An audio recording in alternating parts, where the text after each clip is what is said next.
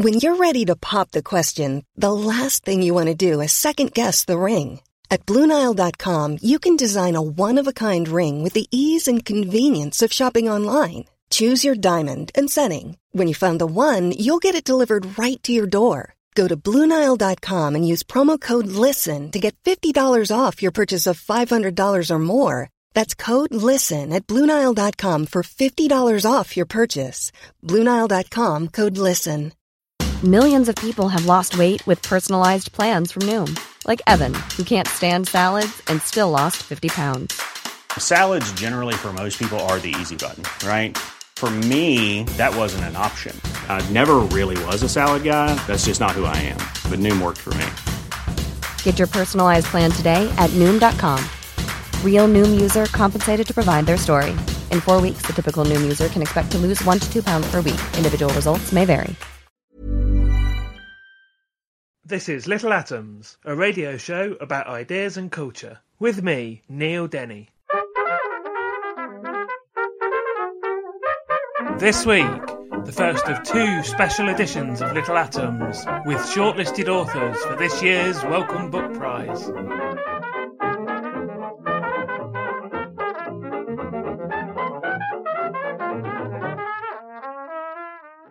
On Wednesday the 29th of April, the winner of the 2015 Wellcome Book Prize will be announced. And I'm delighted to say that Little Atoms is covering the prize again this year.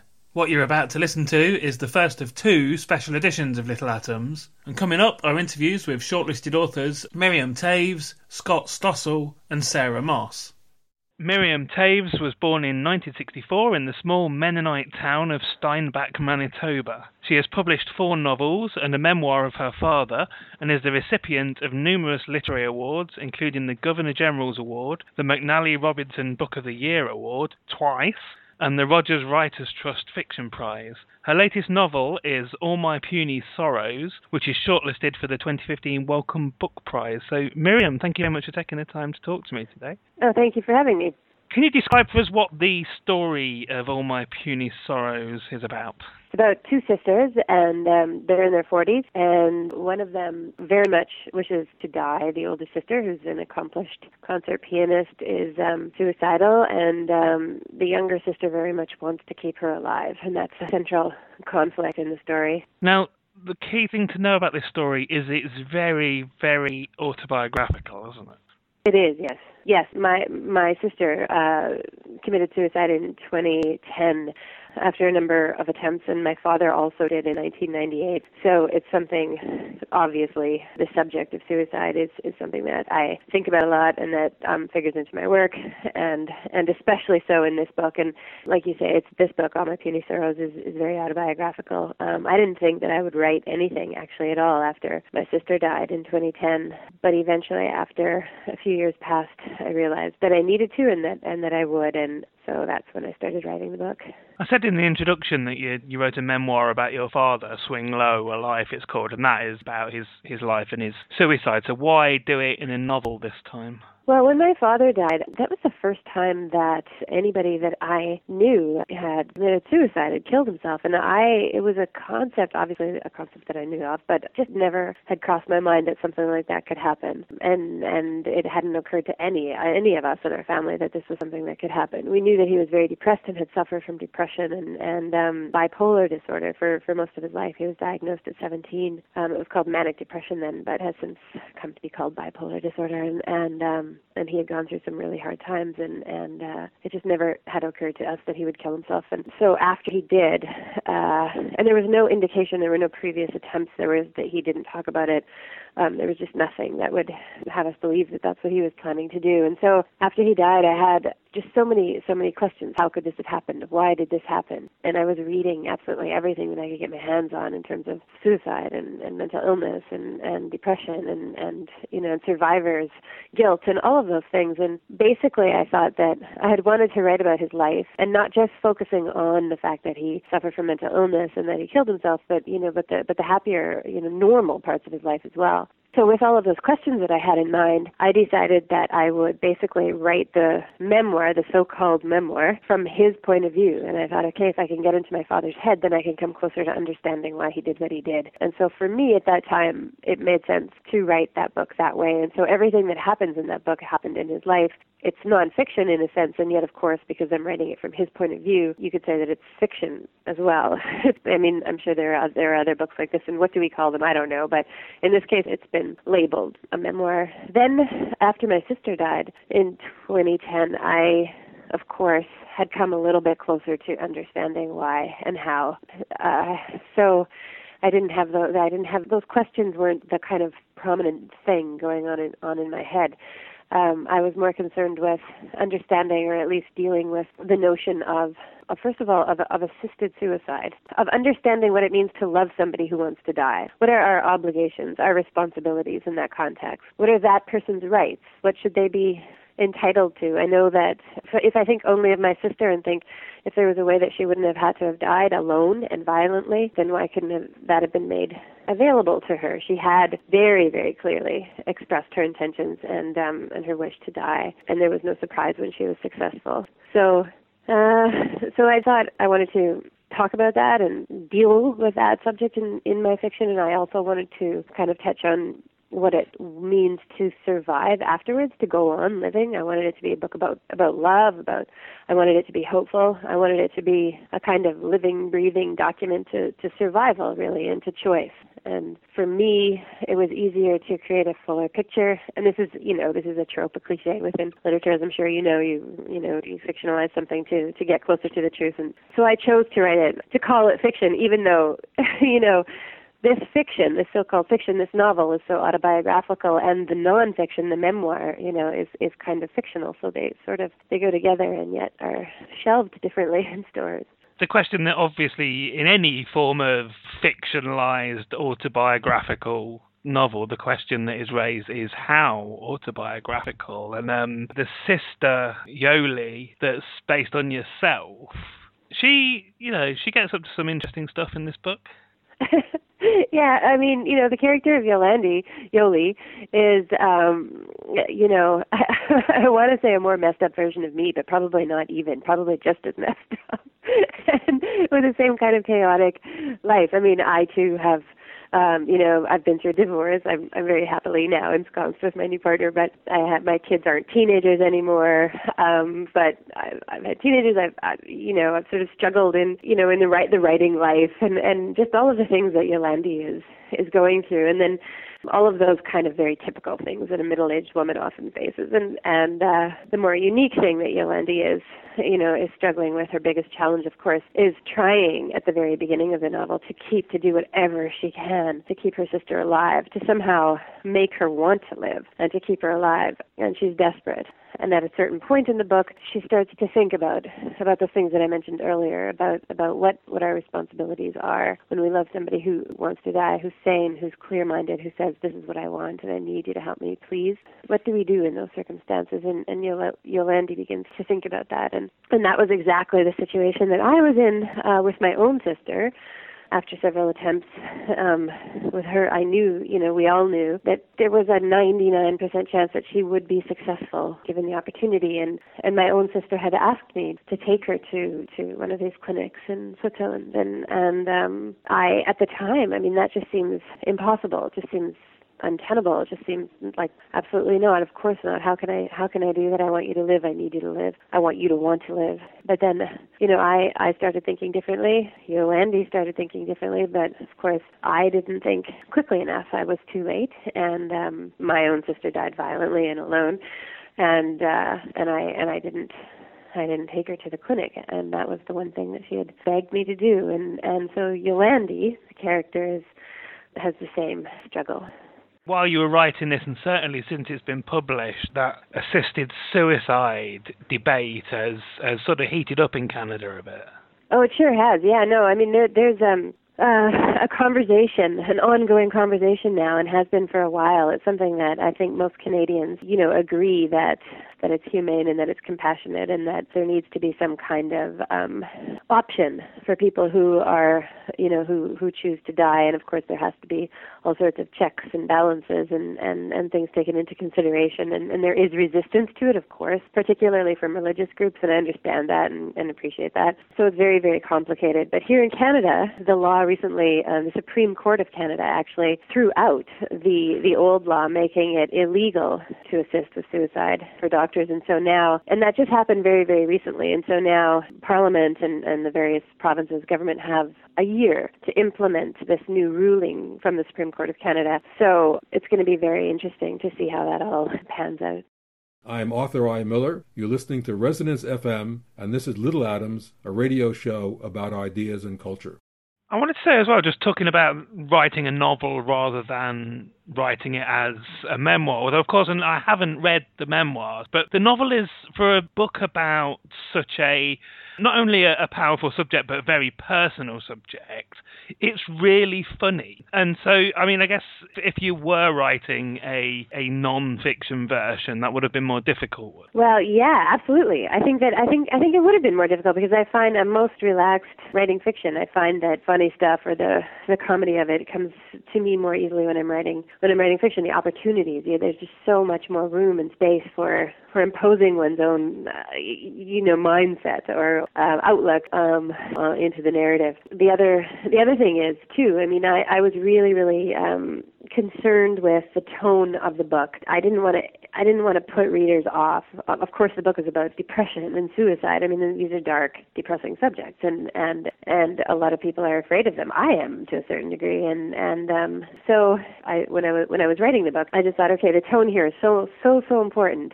I want to do justice to credence to the very seriousness of the topic, of course, and to the pain that so many people experience when they are suffering from that kind of despair. And yet I want it also to, in a sense, honor the funny lives that my sister and I had with each other, the humor that ran kind of throughout everything with us in my family, in our family, that it was important, that it defined us in a certain way. My sister was the funniest person I've known. She made me laugh harder than anybody.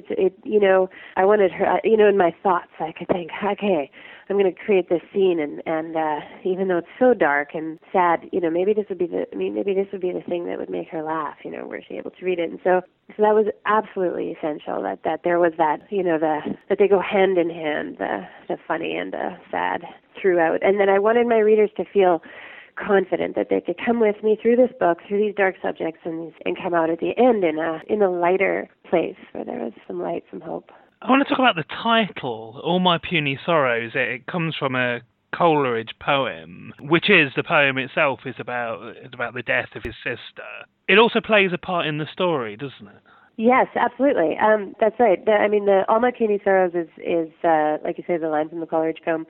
And I'm paraphrasing here. I haven't read it in a while, but something about Coleridge writes something like, it's only a sister.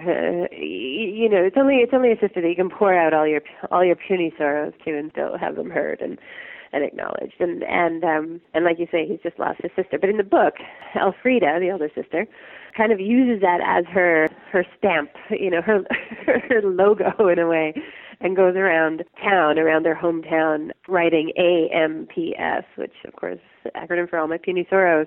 And she also believes that, that Samuel Coleridge would most definitely have been her boyfriend if he had been born at the right time, or if she had been born at the right time. And so that's, and so she goes around the town, and of course everything that Elfrida and Jolie and their entire family do, almost everything in that town, is met with disapproval by the church elders. It's a Mennonite community, very conservative, fundamentalist religious community, and the von Riesen family doesn't follow rules easily. Yeah, I wanted to talk about the community. I mean, that's the community you come from yourself, obviously, and it's something, as well as this subject matter, the community and the place, that sort of, the small town Manitoba place, East Village, as it's called in the book, are things that feature throughout your work. So for a British audience who are not familiar, who are the Mennonites? Well, the Mennonites they're very much like the Amish. They began, the Mennonites, in the 1500s in Holland. They came from Holland, and so their last name is Von Riesen. That was basically the family's name is Von Riesen, which was my mother's maiden name. They were a breakaway sect, basically led by this guy named Menno Simons. And their credo was that they would be in the world but not of the world. And so the two kind of main tenets of the Mennonite faith are adult baptism and pacifism. And a lot of Mennonites have been persecuted, throughout history, and they've been exiled and have been on the run, moving from place to place to place. Certain governments in certain places will give them some kind of land. Okay, you can go to this kind of, crappy little piece of land and farm it and stay away from everybody and do your own weird thing, but don't bother us. And then something will change and there'll be some revolution or whatever it is, and they'll be kicked out and have to be on the move again. So anyway, my group of Mennonites came obviously from Holland, where they all came from, but then, a few hundred years later, from Russia. So there are Russian Mennonites and there are Swiss Mennonites and there are German Mennonites and et cetera, et cetera. And then they came from Russia to Canada and settled in where they were given land. There was a deal made by Catherine the Great and the Canadian government, and they were given this land, kind of very inhospitable land in the central part of Canada, and they could farm it. So that's where my grandparents came, and that's where I grew up and where I lived in this and it's a very conservative Mennonite community. There are different types of Mennonites who you can tell they're Mennonites by the way they dress, long dresses for the women and long hair and braids and hats for the men and that sort of thing. And those are the very old order Mennonites. My group of Mennonites just dressed mostly like everybody else. So you couldn't really tell just by looking, but if you would have come to my hometown, you would have understood that there was a very strange and fundamentalist group of religious people living there. Writing this novel and writing the memoir and, touching on depression and other aspects of your work are obviously ways for you to work through the things that have happened and to deal with them yourself. I mean, what has the reception to this novel been from other people? Well, the reception has been very positive here. I've been on the road with it in a way, touring it and promoting it and going to festivals and readings and things like that. And before the book came out, I'd kind of made this plan with myself that I would do whatever I could to talk about it and say yes to just about everything because I so wanted to tell the story. I wanted the story to be out there and again to be a tiny little part of that conversation about the topics that we were talking about before. Depression and suicide and assisted death and dying. And so in the course of doing that over the last year, I've met so many people with similar stories to mine, to my sisters, to my families. And that's been incredibly rewarding, very, very sad and hard to hear, of course, but also, when we write books, we hope that we have that connection with our readers, even if we don't necessarily meet them. So the reception has been very, very positive and also, I haven't really received a lot of backlash from religious groups either who may or may not be opposed to some of the themes in the book. Now, I would, to finish off, ask you what you're going to do next. But what I really want to know is, when are we going to see your rodeo novel? Yeah. Well, that you and thousands of others are waiting. No, that's not true. Actually, nobody's waiting for the rodeo novel. That's a good question. Yeah, I have a couple of writer friends here, and they keep saying, "Look, if you're not going to write it, I will." And I keep saying, "Yeah, just go for it." So maybe there'll be a kind of, like a ton of rodeo novels coming out of Canada in the next little while. Just none of them will be mine. I don't know. I mean, I do kind of like rodeos, even though they're very politically incorrect. And I used to be a barrel racer as a kid, so I have this fond, nostalgic kind of memory of, horses and horse shit. What is barrel racing? I did see that on your Wikipedia page. I don't know what barrel racing is. So barrel racing is like you're on a horse, you're not on a barrel. But there are 3 barrels set up, and then you're timed. It's an individual thing, and you're just timed, and you have to go flying around these barrels in a certain pattern and make really tight corners and that sort of thing. Yeah. Finally then, what does it mean to you to be shortlisted for the Wellcome Prize? Oh, it's a huge honor. It's amazing. I mean, I haven't read all of the other books. I've read some of them, and I intend to read all of the other books. And they're just, I mean, to be with this group of people is astonishing to me. To be picked and then to be with these writers. It's just a huge honor, and I'm really looking forward to meeting some of these other writers and talking. You know, the subjects. There's such a range of different subjects, and like I say, it's an honor, and I'm excited. I'm looking forward to it. I've been talking to Miriam Taves. We've been talking about her book, All My Puny Sorrows. Miriam, thank you very much for telling me about it. Oh, you're very welcome. Thank you for having me on the show. I really appreciate it.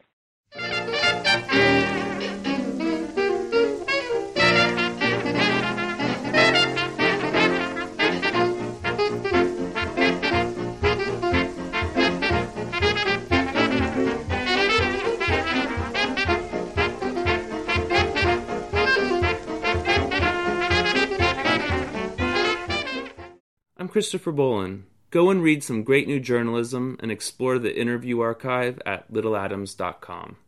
Scott Stossel is the editor of The Atlantic magazine and the author of the New York Times bestseller, My Age of Anxiety, Fear, Hope, Dread, and the Search for Peace of Mind, which was shortlisted for the 2015 Wellcome Book Prize. So, Scott, thank you very much for talking to me today. Oh, thanks so much for having me. How would you describe the book?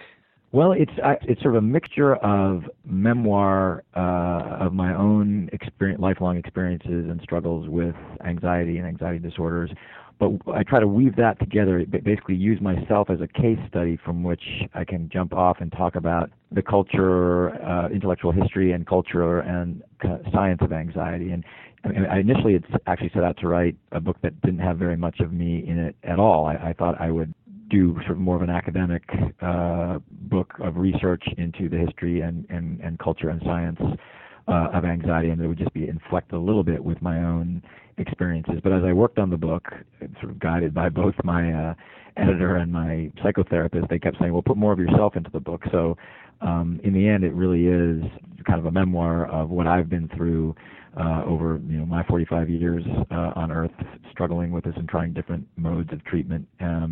But as I say, using my own narrative as a kind of jumping off point to talk about what cutting edge treatments are today, how different eras throughout history have conceptualized anxiety in different ways, some of the philosophical questions attend to, is anxiety a spiritual condition or a medical problem or a psychological issue or all of the above, and basically sort of take me where my curiosity and where I hope the reader's interest leads. Let's, in very general terms then, talk about what you mean by anxiety, because that sounds on the surface like a daft question, but it's quite a difficult thing to pin down. And indeed, it's really quite recently that it's been even categorized by the medical establishment as a sort of category of mental illness, isn't it? That's right. I mean, it didn't officially exist. The anxiety disorders didn't exist before 1980. When they were written into the American Psychiatric Association's Diagnostic and Statistical Manual, 3rd edition, which came out that year.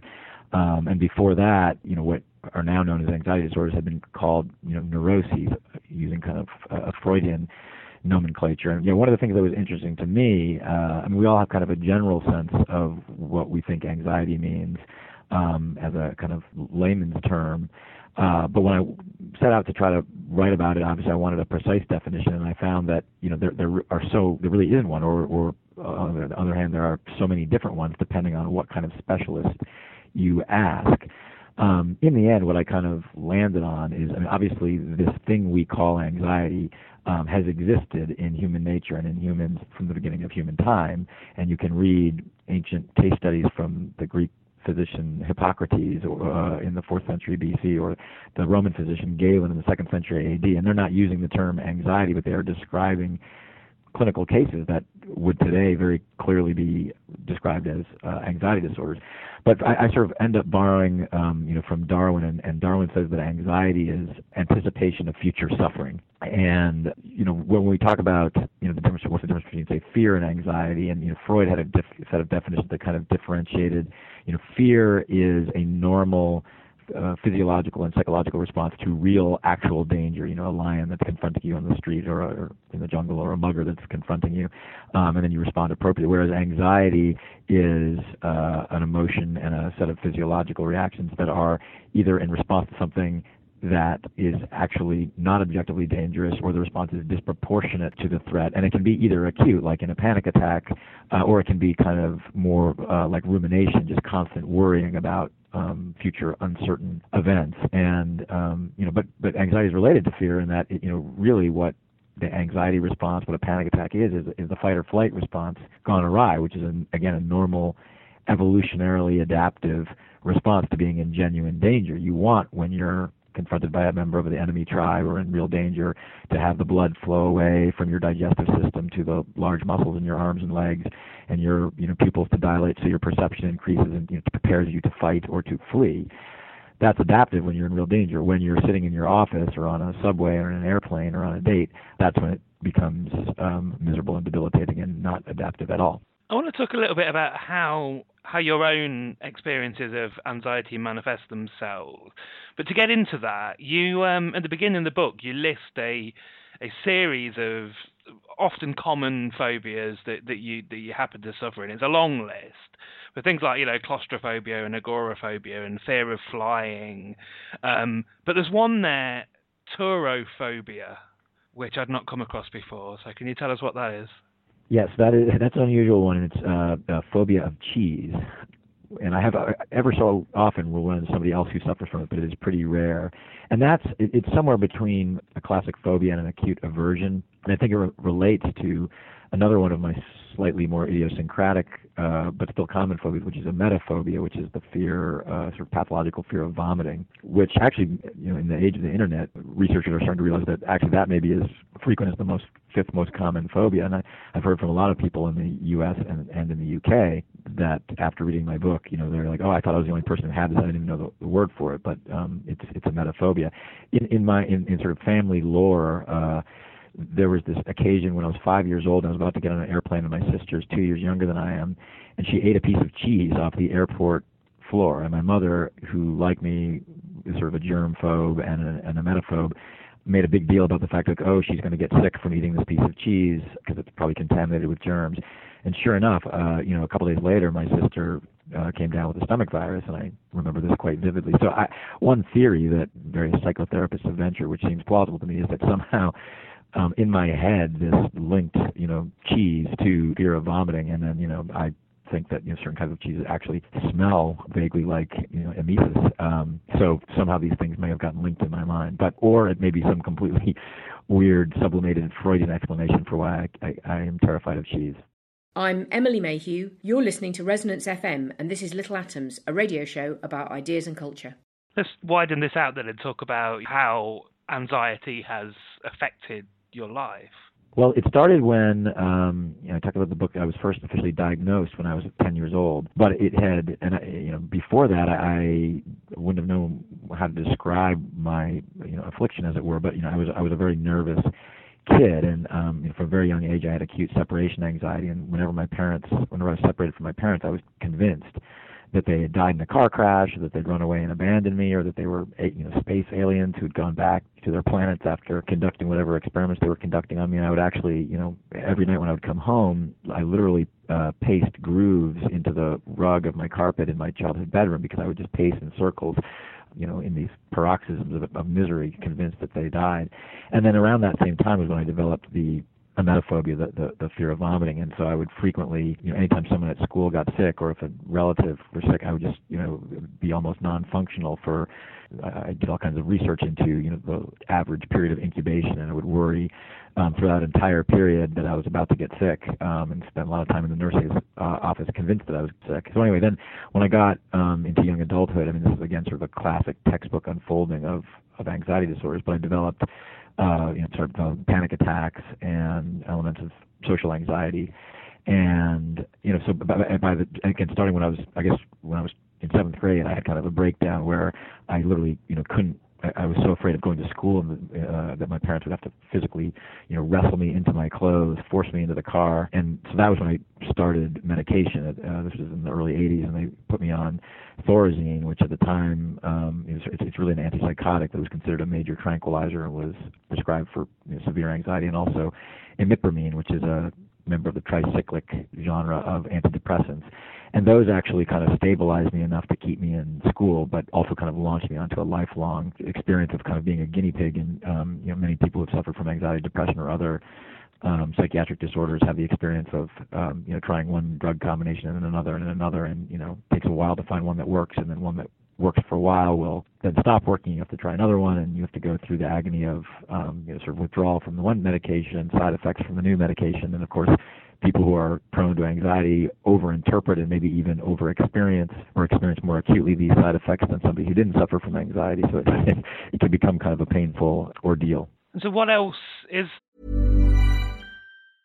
Cool fact, a crocodile can't stick out its tongue. Also, you can get health insurance for a month or just under a year in some states. United Healthcare short-term insurance plans, underwritten by Golden Rule Insurance Company, offer flexible, budget-friendly coverage for you. Learn more at UH1.com. Hey, I'm Ryan Reynolds. Recently, I asked Mint Mobile's legal team if big wireless companies are allowed to raise prices due to inflation. They said yes. And then when I asked if raising prices technically violates those onerous 2-year contracts, they said, "What the f*** are you talking about, you insane Hollywood ass?" So to recap, we're cutting the price of Mint Unlimited from $30 a month to just $15 a month. Give it a try at mintmobile.com/switch. $45 up front for 3 months plus taxes and fees. Promo rate for new customers for limited time. Unlimited more than 40 gigabytes per month. Slows full terms at mintmobile.com.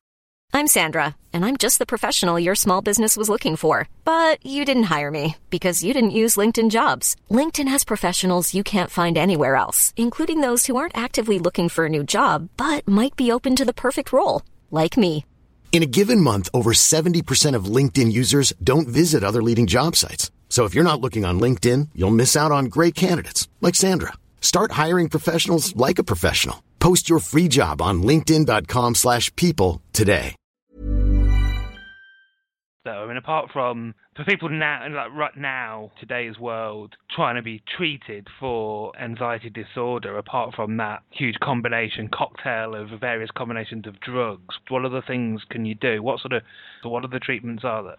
Well, what research suggests are the most effective treatments, in addition to various forms of medication, are variants of what's known as cognitive behavioral therapy, or CBT, as they call it for short. And basically, there's sort of different strains, but what it involves, particularly in the treatment of anxiety disorder, is a mixture of exposure therapy, which is in fact what it sounds like, exposing yourself to the thing that you are phobic of. So if you have fear of heights, it means gradually going to higher and higher buildings and walking out on the balcony. If you have a fear of airplanes, it's first walking onto the airplane when it's on the ground, and maybe going with a therapist and the pilot up in the air. So it's exposing yourself to the thing that you're afraid of, and then doing what they call kind of cognitive retraining or reframing, and learning how to adjust your thoughts and to kind of reality test and reframe your cognition so that the thing that you're irrationally afraid of becomes not so frightening. A lot of studies show that this is as effective, if not more so, than medication at reducing the symptoms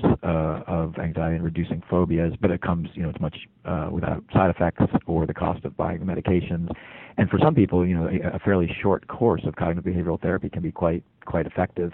And then another mode of therapy that's becoming more common and more studied is, emerges from kind of Eastern medicine, and that's, mindfulness meditation. And there's all kinds of emerging studies from neuroscience that show that even novice meditators can, increase their sense of well-being and reduce their level of anxiety, and literally affect physical changes in their brain that you can see in an MRI scanner, where the amygdala, which is kind of the seat of fear in your brain, literally shrinks when you meditate regularly. And, the connections in your frontal cortex, which is kind of the reasoning part of your brain that can overcome the anxiety, grow more dense and interconnected. So those two are probably two of the most cutting edge. And then, as I said, there's all kinds of research on new drugs and other forms of talk therapy, but that's generally where I steer people who come to me if they're looking for advice. And you've done the exposure therapy that you talk about. There's various darkly comic sequences in this book where you attempt this therapy. So did you find it successful? Well, in the case you're referencing, no, absolutely not. And emetophobia is notably hard to treat with exposure therapy whereas it's pretty easy to, if you're claustrophobic, to go into tighter and tighter enclosed spaces or heights, go into higher and higher buildings. To confront your emetophobia, you actually, some therapists say, have to actually vomit and then, process the experience and learn that's not so terrifying. And so what I did, which is evidently fairly common, first my therapist had me watch. They actually have, she had a video compilation of people in movies and TV shows vomiting that I would have to sit there and watch, and she'd ask me what my level of anxiety was, and then sometimes she'd actually have me do this, combine my fears, like I have a fear of public speaking, so I would be giving a talk to a bunch of graduate students while over on the side of the conference room there'd be a loop of people vomiting playing. It was just a sort of surreal, absurdist tableau. But then it wasn't really succeeding in mitigating my anxiety. So she said, well, really what you have to do is make yourself vomit. So eventually I agreed to take Ipecac syrup, which is a emetic, which is supposed to make you throw up. But I took a double dose of it, and I felt incredibly nauseous and spent a couple of miserable hours in the basement of this psychology center, dry heaving into a toilet, but never actually threw up. And it came out the other side of this experience, more anxious than ever about throwing up. And the irony was that my psychologist, who was with me through the whole ordeal, there was a psychologist and a nurse who were standing there with me in the restroom. The nurse eventually gave up and got frustrated and left. And said, I've never seen anybody take Ipecac and not vomit. And then my poor psychotherapist got so nauseated watching me retch that she ended up getting sick. So as I say in the book, it's sort of ironic that the Ipecac that I took made someone else get sick. But this was sort of an extreme example, and I subsequently learned that actually, a disproportionate or a surprising number of people who are severe emetophobes actually you can find on the internet. They took Ipecac and didn't vomit because their will not to do so and their fear of doing so is so acute they can sort of resist it. So there are probably better ways of going about that kind of exposure, and most kinds of phobias don't have that problem of needing to make yourself do something like throw up. Where are we now with the science of what anxiety is, where it comes from? There's always been these sort of ongoing tussle between, is it biological, is it psychological, is it a genetic thing, is it a nurture thing?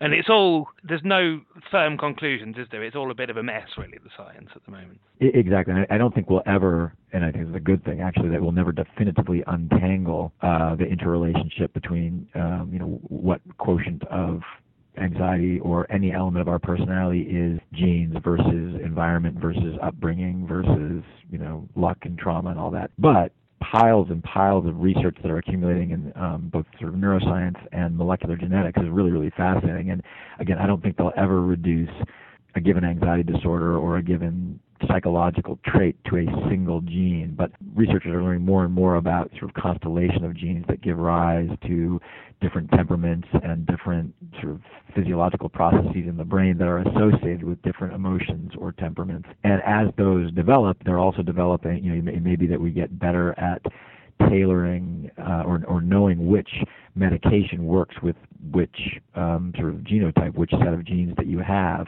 and you can get tests to see is Prozac versus some other antidepressant going to be more likely or less likely to work for you than some other drug based on what we know about other people who have the variants of the genes that you have.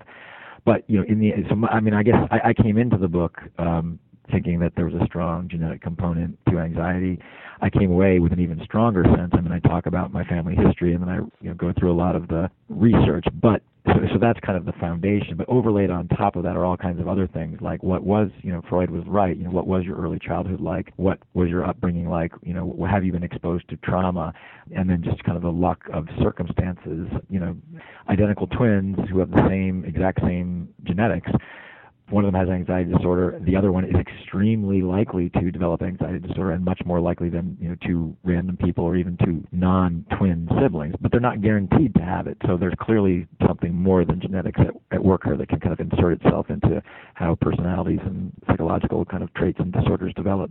Where are you now? Because, we're talking about a long list of anxiety disorders, but you're a published author, and, you're the editor of a political magazine, which is obviously an incredibly stressful position to be in as well. So how, apart from the various drug regimens and whatever that we've already sort of touched on, how do you deal with it day to day? It varies. I mean, and like many people who have this, I have good days and bad days and good stretches of, months and bad stretches of months, and, it correlates predictably with, the level of external stressors in my life. I continue to take medications which would help keep it under control, and I've gotten much better at kind of titrating the dosages of benzodiazepines, which are short-acting kind of anti-anxiety medications. There's a certain irony. I mean, I originally got the idea to write a book about my anxiety when my first book was coming out 10 years ago, which is a biography of Sergeant Shriver, who founded the Peace Corps for President Kennedy here in the United States in the 1960s. And I was terrified in 2004 when my book tour was looming that I was going to have to go and speak in front of large audiences and go on live TV. And I was just absolutely terrified, and that's when I sort of sought out multiple courses of therapy. So the irony is I ended up writing the book, and here I am rewarded, 10 years later with another book tour. It's another version of exposure therapy. Well, I was going to say exactly the sort of benefit has been that it was kind of a protracted exposure therapy. When the hardcover came out in the United States last year, I had to do many of the things that scare me. I was flying around and going on the radio, and I relied on medication, but it does, as the exposure therapists and cognitive behavioral therapists tell you, it gets easier with practice. And the difference this time was, one of my fears before with the first book and just in my life generally was always, I like many people who suffer from panic disorder, was very good, better than I realized at hiding my anxiety. And I was terrified that my anxiety would be exposed. If I had a panic attack, while I was giving a lecture and had to run off stage, which actually has happened to me, but if it happened in a high stakes venue, or if I had a public breakdown, like I thought this would be humiliating and awful. But then having published a book that basically laid out all these fears and revealed my anxiety, I sort of preemptively outed myself, and so I sort of consoled myself with my most recent book tour by telling myself that if ever I did have to run off stage, I could just sort of yell out to the crowd, well, I'm really sorry about this, just look at chapter 4. And they would explain, exactly, they would understand exactly what happened. So that actually did reduce my anxiety, and then just the process of kind of coming out as anxious and not having the world end, did kind of, I think, lower my baseline level of anxiety a little bit. That said, I do still struggle with it, and there's this kind of meta problem of, people who have social anxiety, as I say, you're afraid that everyone's looking at you and noticing that you're anxious, and a lot of times they can't tell. But now, of course, I'm up on stage, and in my head I'm thinking, okay, everyone is looking at me because they know I'm an anxious person. They're looking closely, like, is, sweat, can they see the sweat beating on my upper lip? Can they hear the quaver in my voice? And of course, then you start thinking about that, and you get more anxious, and then more sweat does beat on your upper lip, and then your voice starts quavering, and it's sort of this weird meta anxiety. But again, doing it again and again is exposure therapy. It makes it easier. Just one more question then. What does it mean to you then to be shortlisted for the Wellcome Prize? It's an incredible honor. The success of the book generally, there were times when I thought I would, many times for a long time, when I thought I would never finish it and publish it, let alone have it come out and be generally well received. And, to have, even just to be on the short list with all these other tremendous authors and excellent books is just so, it's sort of a validation of a sort that, I couldn't have dreamed of. So I'm incredibly honored, and hasn't cured my anxiety, but, on the day that I learned I'd been shortlisted, I was, in a better mood and probably less anxious than I had been the day before. So it's a great honor. I've been talking to Scott Stossel. We've been talking about his book, My Age of Anxiety, Fear, Hope, Dread, and the Search for a Peace of Mind. So, Scott, thank you very much for taking the time to tell me about it. Oh, it's been my pleasure. Thanks so much for having me on.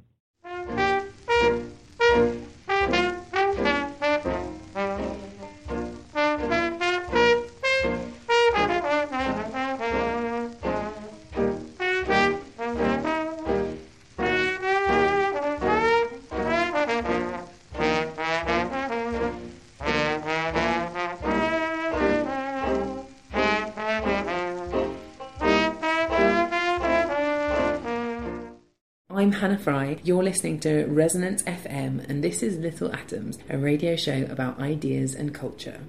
Sarah Moss was educated at Oxford University and is currently an Associate Professor of Creative Writing at the University of Warwick. She is the author of 2 novels, Cold Earth and Night Waking, which was selected for the Fiction Uncovered Award in 2011. She spent 2009 and 10 as a visiting lecturer at the University of Iceland and wrote an account of her time there in Names for the Sea, Strangers in Iceland, which was shortlisted for the 2013 RSL Andarte Prize. Her latest novel, Bodies of Light, was published by Granta Books books in 2014 and is shortlisted for the 2015 Wellcome Book Prize. So, Sarah, thanks for talking to me today. A pleasure. How would you describe what the book is about? Well, it's about the first generation of women doctors in Britain who were being trained in the 1870s mostly. But it's also about growing up as a daughter in an artistic household where the father's work is valued and where there's a tension between the father's commitment to art and the mother's commitment to social justice, and about how daughters in particular might arrange themselves in relation to those two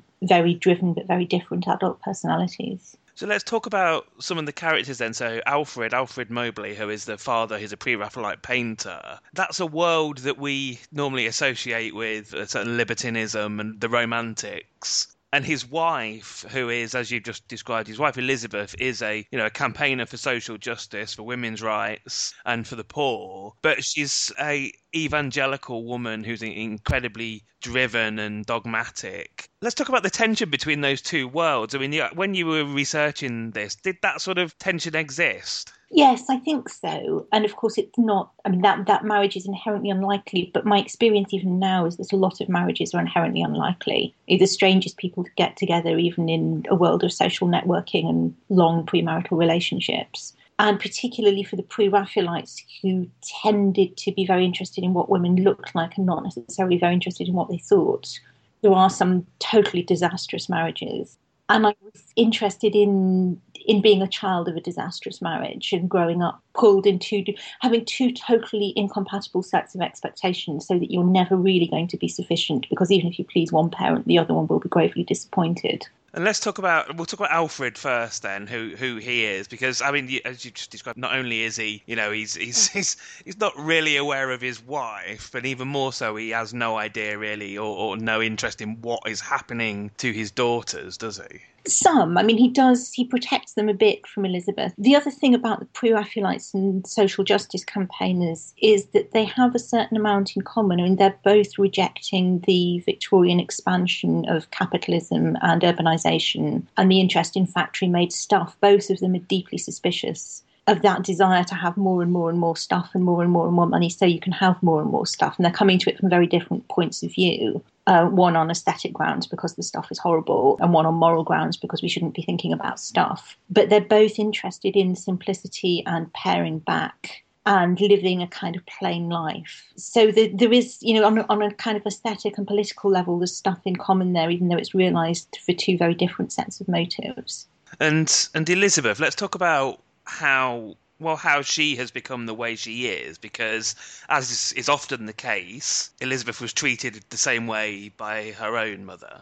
Yes, and you at the beginning you're supposed to be able to see that there's just this slight opening of a possibility that it could go a different way. But she ends up replicating her own childhood, as very many of us do.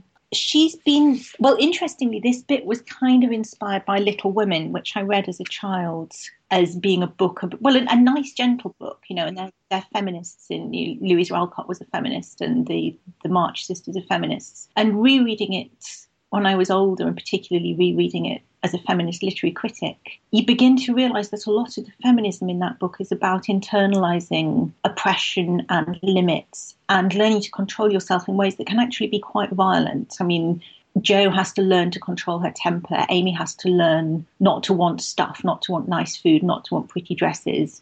Meg nearly brings down her virtuous marriage over the desire for a pretty dress. It's a very harsh kind of feminism which functions by requiring women to internalise a kind of social violence. And that is to some extent where the British feminisms of the 19th century are also coming from. But the more I researched it, the more I could see how those pressures would drive you to that kind of self-destruction. Because one of the issues for a feminist woman in any period is that if you're interested in clothes and prettiness and enjoying things, material things of any kind, you're trivial and fluffy and selling out. But if you're not, then you're assuming a masculine role and you're denying all sorts of things.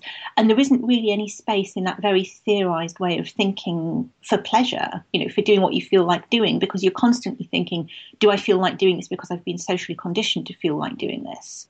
Is it permissible for me to feel like doing this? And if you combine that with the evangelical Christian interest in self-examination and virtue and trying to subdue all of your worst urges, you end up in a position where you almost can't do anything because you're constantly checking with yourself about why you would want to do it and whether your ideological motives are okay. It's totally disabling. And that's also the experience of growing up afraid of a parent. You're not thinking about what you want, you're thinking about what they want. You're reading them, you're checking from the body language how they're likely to react to anything. So you end up very driven, very capable of huge levels of self-control, but almost out of touch with your own desires and interests. And that's a very powerful position to be in. I mean, that's the position of somebody who can absolutely defy the Victorian patriarchy and become a doctor. But it hurts. And that's the journey that Ali, one of the daughters, will take, and we'll come on to her in a moment. But just staying with Elizabeth for a bit, I mean, even beyond her upbringing, she's an evangelical Christian, she's a social campaigner, and the world that she throws herself into, the underworld of Manchester, of sort of workhouses and asylums and brothels, I mean, it's like a living hell. I mean, it's sort of all of her sort of fears realised. So tell me a little bit about that world and about researching it and what that was like. Well, I already sort of knew about it. I grew up in Manchester and went to a school which was founded by the Manchester Liberals in the 19th century. So materially, that world was absolutely around me as I was growing up. And I lived in a Victorian house, and so did almost everybody else I knew, because most of the housing in Manchester is Victorian. I went to school in Victorian buildings. When we went to the hospital, it was a Victorian hospital. When I went to the library, it was a Victorian library. So my sense of the Victorian city was quite strong. And of course, growing up in a place like that, in primary school, you're always doing Manchester in the year of the Victorians, and then you do it again at GCSE and again at A-level. So I had quite a deep sense of that going back quite a long way. And then my academic interests are 18th, 19th century, and particularly romantic poetry and romantic era women's writing.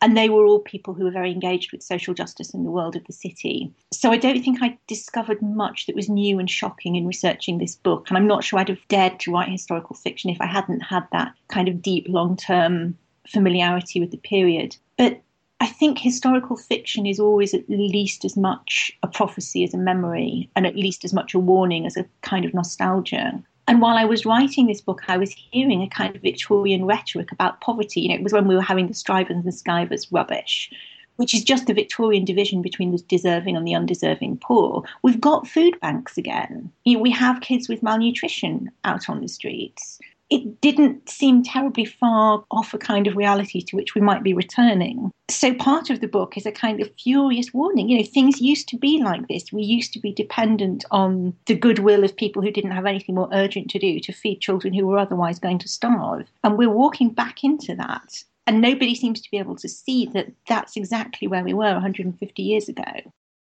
I'm Marcus Chown, and you're listening to Little Atoms, a radio show about ideas and culture. Let's look at the daughters then. So there's May and Ali, and the book really becomes Ali's story. But May Moberly is a character from your previous novel as well, Night Waking, which is, that's a novel that's set in different time periods. This is a historical novel, so it's not like, the second part of a trilogy or something. But let's talk about why you've done that. Why did you want to bring back the characters or concentrate on that family? When I wrote, Night Waking has a split narrative between, there's a present day one and then there's a kind of Victorian one running behind it. And I just knew a lot more about the Victorian family than ever made it anywhere near Night Waking. And one of the things I'm interested in Night Waking is the relationship between academics and the things they're researching and the things that they don't know, the things you never find out as an academic researcher. So in Night Waking, you only get the bit that the academic finds out, which is very little. But in order to write that very little, I had to research and learn and think through a whole lot more. I mean, you can't write about the bit of the iceberg that shows until you know what there is underneath. So the story just took shape towards the end of writing Night Waking. It wasn't, my books are never planned in that sort of way. They form and I find them and I'm interested in them, but I don't set out and think, next I'm going to write a book about 19th century social history, which will be related to the previous book in the following ways. It just kind of emerges as I read and think. But I like the idea of constructing a parallel world and picking up minor characters. So it doesn't matter at all. It's for readers who have read both.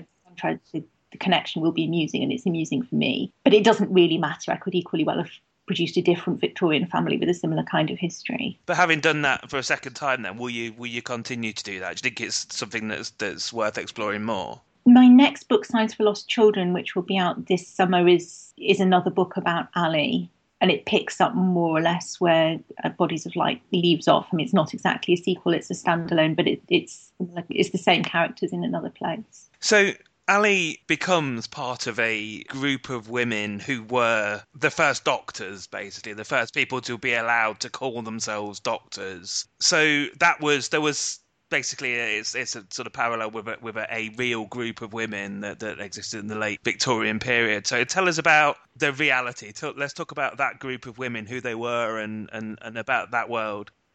It was part of, feminism in the 19th century, as now, was quite often seen as a middle-class movement about the fulfilment of middle-class women. And one of its early projects was to claim a professional life for women and to begin to open up some equality of opportunity. I mean, it takes a very long time to get to full equality, but that was one of the things that 1870s feminists were trying to do. And medicine was important, I think, for two reasons. And one of them is the intimacy of it, that women really wanted to be able to see women doctors. But I think medicine opened to women so much earlier than, for example, law, because there were both radical and conservative arguments for women doctors. The radical argument is that women have been healers since time immemorial, and there's plenty of evidence for medieval woman healers, and that women are equally capable and should be allowed equality of opportunity in that area. But the reason that it opened to women was that there was also a conservative argument, which was that women should not be obliged to expose their bodies to male doctors, and that modesty dictates that a woman should have access to a female physician. So what the really important one for medicine is the conservative and radical arguments putting pressure on the same place, which is the medical schools to admit women. But even so, it took years, and some horrible, horrible things were done.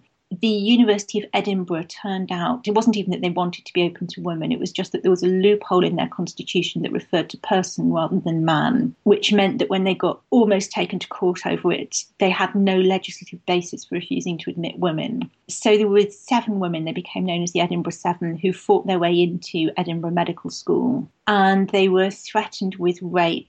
They had feces thrown at them, their windows were broken, all by other medical students and members of the faculty. They were sometimes physically thrown out of lecture theatres. They were bullied beyond imagining. We think misogynist bullying is a phenomenon of Twitter and the internet, but it's really not. It was going on physically at that era. And they kept going, and some of them got top marks, which of course annoyed the people who opposed them even more. They weren't allowed to attend some lecture courses because it was thought that they would distract the men, so they had to buy in private teaching to cover that ground. They were allowed to take the exams, and they passed, and several of them did extraordinarily well. But then they weren't allowed to graduate, because it turned out that the bit of legislation that said you couldn't stop women getting into the medical school allowed you to refuse to let them graduate. So they'd done the training, they'd bought in a lot of it themselves, they'd stood up to 7 years of relentless bullying. They'd taken and passed their exams, and they still, after all that, they still weren't allowed to call themselves doctor, and they couldn't legally practice in the UK. And even beyond that, I mean, it's often, you might think these stories are of, these are the brave pioneers, and then after that it becomes, then there are women doctors, but that's of course not really what happens, is it? No, most of them had to go off to, America had medical schools that were open to women from the 1850s and 60s. So some of them went to America and qualified there and came back.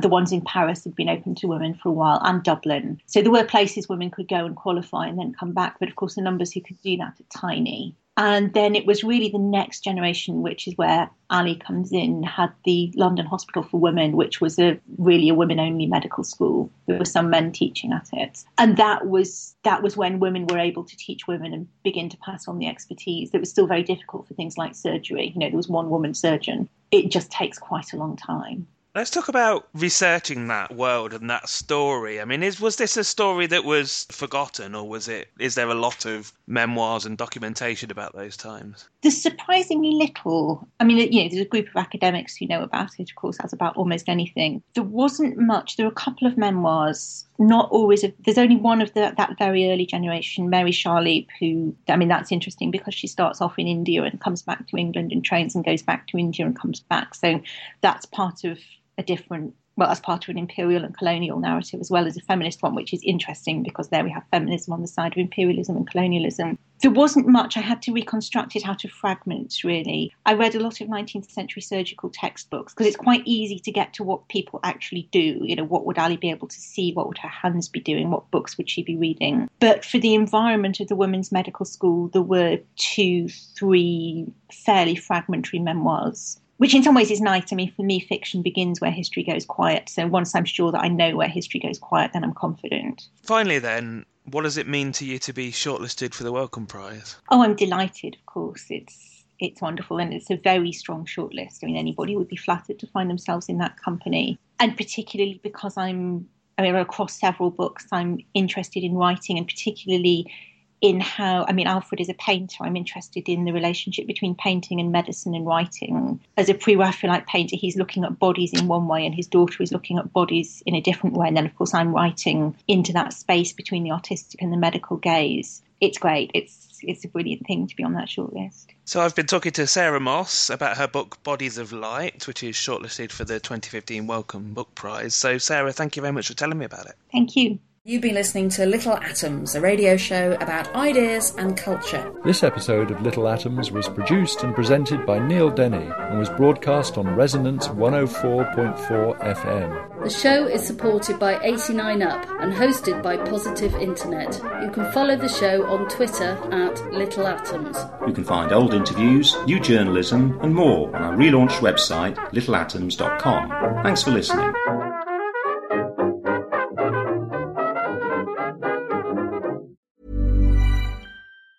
Mom deserves the best, and there's no better place to shop for Mother's Day than Whole Foods Market. They're your destination for unbeatable savings, from premium gifts to show-stopping flowers and irresistible desserts. Start by saving 33% with Prime on all body care and candles. Then get a 15-stem bunch of tulips for just $9.99 each with Prime. Round out Mom's menu with festive rosé, irresistible berry chantilly cake, and more special treats. Come celebrate Mother's Day at Whole Foods Market. Even when we're on a budget, we still deserve nice things.